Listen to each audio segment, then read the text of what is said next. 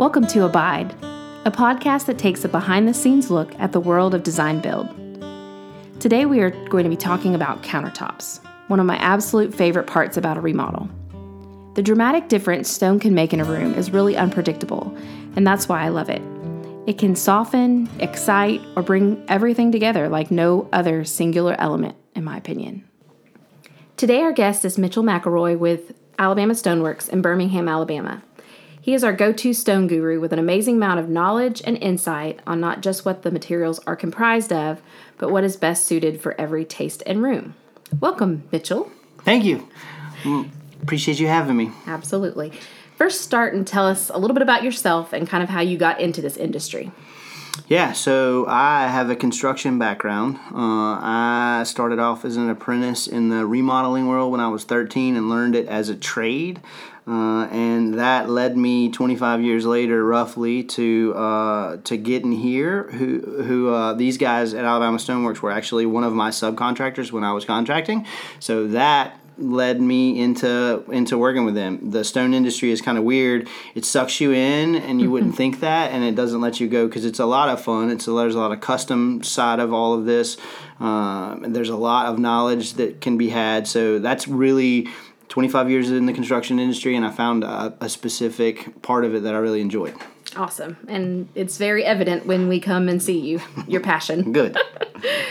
Well, let's start. What are the most popular stones for kitchen remodels right now? So I would say right now we are seeing a significant uptick in quartz products being used, and it's not just in kitchens but sort of across the board. We're seeing it in bathrooms, and we're seeing it. There's manufacturers coming out with outdoor kitchen compatible quartz. So I would say right this second the popularity of quartz is on the rise in our market and in our sort of corner of the country. We still see a ton of marble going in kitchens, which I know is on a lot of people's no-no list, but we still do a lot of it, and I think if expectations are set correctly, it's fine. So we probably, at Alabama Stoneworks, we probably still do almost as much marble as anything else, but we see a significant uptick in quartz products right now. Okay, well that leads us to a great question. Things to consider before choosing the stone that you use, either in a bathroom or a kitchen? Yeah, that is a great question. So I would say the first thing you need to consider is, are you as a homeowner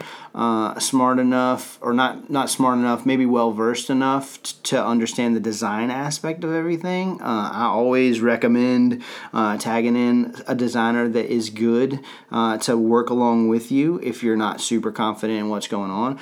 When you are in the initial stages of figuring all this stuff out, the questions you need to start asking yourself are, what is the overall design aesthetic that you're going for, and how do you use the space that you're going to be putting the stone in? If you cook all of the time and you're super OCD about how your kitchen looks when you're done with everything, and you don't like a spot appearing here or there, then marble is probably not going to be the option for you. If you cook a lot but love the patina of something that looks like it's been lived in, then you're okay putting a marble in there. That would be the way to go. If you're not, then quartz is probably going to be the way to go. And there's other options. There's quartzites and there's soapstone. There's other things that you can put in there. But that's the first thing: is what is my design aesthetic that I'm going for, and then how do I use the space that I'm working in. Okay. So, of course, I know the differences, but just marble versus quartz, just off the cuff. What are the main differences between marble and quartz? All right, so the first main difference is, obviously, marble is Mother Nature made, and quartz is manufactured stone product. Industry-wide, quartz is supposed to be 93% stone and then 7% dye and resin, and they produce these slabs for us. So it's super consistent throughout the slab. The design is super consistent, whereas marble is going to be, it's put together by Mother Nature, so it's going to have a lot of variations in it. Marble will have some fissures. It'll have some natural inconsistencies in the stone, so there's a structural side of it that you have to pay attention to. The other big thing is marble is going to be porous. It's going to have a high calcium content, so it's going to want to etch. Most quartz products are not going to do either one of those things. So quartz is typically non-porous.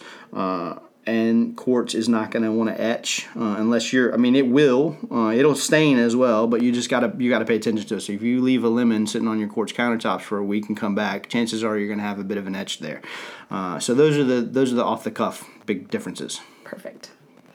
Well, let's talk about the cost differences on different materials. Let's maybe start with granite, or where would you start? Yeah, so where I generally start with everybody is I tell them that granite and marble and quartz, really even in quartzite and soapstone, everything crosses up in the what we consider sort of the mid price point. So you will find options of all of those categories, should be able to find options of all those categories in the $60 to $90 a square foot range installed. So that should be fabricated and installed. That's options of all of those categories that should fit a budget. All in all, granite is going to have more options in a lower tier price point. So generally speaking, in the, say, $40 to $50 a foot range, you're going to have more options for granite there. Quartz will have some lower price point options. The most expensive stone that I'm aware of, until you get into like the semi-precious type stuff, marble is going to have more of those options that are more expensive. So people always say, well, I heard marble was more expensive. That's not entirely true. As a category, you'll just have more options in marble that are more expensive. Quartzite is going to be in that upper mid to higher end price point. It's a more dense stone. It takes us longer to fabricate, all those kind of things. So there are options out there that split categories price wise. And this, I didn't prepare you for this, but a lot of questions I get are, what is the difference between quartz and quartzite? That's a great question, and it really should be answered early on. So the big difference, again, between quartz and quartzite is the same as quartz and marble. One is a manufactured stone product. So quartz is a manufactured stone product, same as with the marble comparison. Quartzite comes straight out of the ground. So that's the big things. Quartzite has a tendency as a category to look a little more like a marble, so it'll have a lot more of the linear veined movement to it, whereas your quartz products, they're going to be across the board because they're manufactured. The quartzites are going to look like a marble but act like a granite, so it's really, really dense, really, really hard. It still has porosity to it like a marble does. It's still susceptible to etching depending on the type of stone. There are also sort of subcategories of quartzites.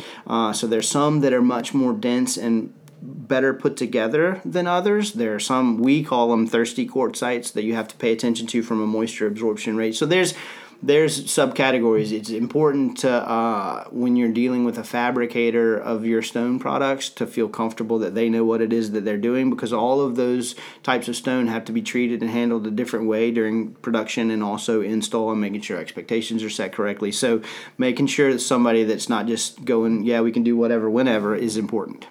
Perfect. And then where do the different stones come from? Cool, all over the world. So in our neck of the woods, we have a marble that is quarried in Sylacauga, Alabama. It's the only place it's from. We have a limestone that comes out of Russellville, Alabama. So throughout the United States, there are materials that come from different pockets. There's marble that comes from out west. There's soapstone that comes from the northeast.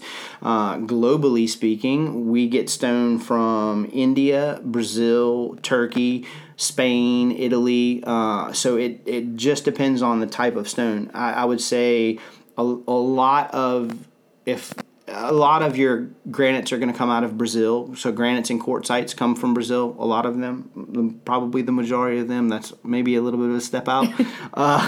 Most of the marbles are going to come out of the same region of Italy. So all in all, it would be Brazil and Italy were probably the two biggest ones. There were a lot of Chinese granites that were on the market for a long time. Then you had trade embargoes and all that kind of stuff. So it's not quite as prevalent right this second. Gotcha. Perfect.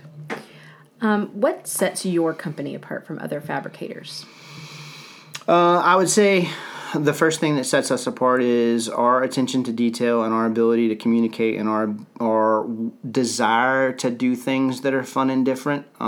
We, as a goal or trying to sort of break the mold of a company that is comfortable doing high-end, very custom, off-the-wall kind of things, but also still being able to produce a simple or simplistic project efficiently and communicate it well throughout the whole thing. They say you're not really supposed to be able to be a custom fabricator and more of a volume fabricator or commercial or any of those kind of things. We feel like we have a good shot to be able to do that. So I would say that's it. I would say our desire to want to be as good as we can in all those categories, our willingness to do the things that we do, our attention to detail, and our ability to communicate. I will say the plus of working with you guys as opposed to other fabricators we've worked with in the past is you never tell me no. We just figure out how to do it. And I love that because you are producing in volume for us and other contractors, but you also can really get into custom and, hey, I want it to look like this, crazy designer ideas. So yep, it's I appreciate fun. that. It's fun. Well, things people might want to know that they haven't thought of before. Oh, man. Okay, so here's one thing that they probably want to know, but they've never thought of. Google can really help you out, but it can also be your worst enemy. Be careful of assuming that because you've seen something online that means you really know the full story of it. As you're researching it, it always, in my opinion, that is the best first step. So I always tell people when they call and they don't have a designer that's steering them, I say, okay, well, what research have you done? Because a lot of times I'm having to erase what they think they might know about it. So when you're getting on Pinterest and you're getting on Google and you're doing all those kind of things, understand that the stone industry, one negative about the stone industry is there's a lot of games that have been played. I think we're seeing a lot more clarity in our industry right now. But throughout the last decade or so, there's a lot of games that have been played and people private label material, which is where they buy in bulk and then they call it something different so that they can make it like they have something special. Right. So it can really get confusing and frustrating for a lot of people. I have a lot of clientele that gets frustrated because they're looking for a specific color and they put in this color and they look for random black and they've got pictures that show up of a black granite or a white marble with a black vein. Like there's all these things that are really tough to wade through and they get frustrated. So understand that what you're seeing may not always be what you're getting or what you're after even, and so find a good outlet of somebody that knows what they're doing to help with that. Perfect. Yeah, I definitely would second that. Well, what are some steps to contact you personally? So the best way to contact me is through email at mmcelroy@alabamastoneworks.net. Nope, it's .com. There you go. So I was thinking we don't have a website right this second. We took the website down because we didn't feel like it really suited our company right this second. So we're rebuilding that. So you can find us on Facebook and you can find us on Instagram. And there's the office numbers listed on there. I'd rattle it off right now, but I don't actually know it off the top of my head either. That's all right. I'll list it below this podcast. There you go.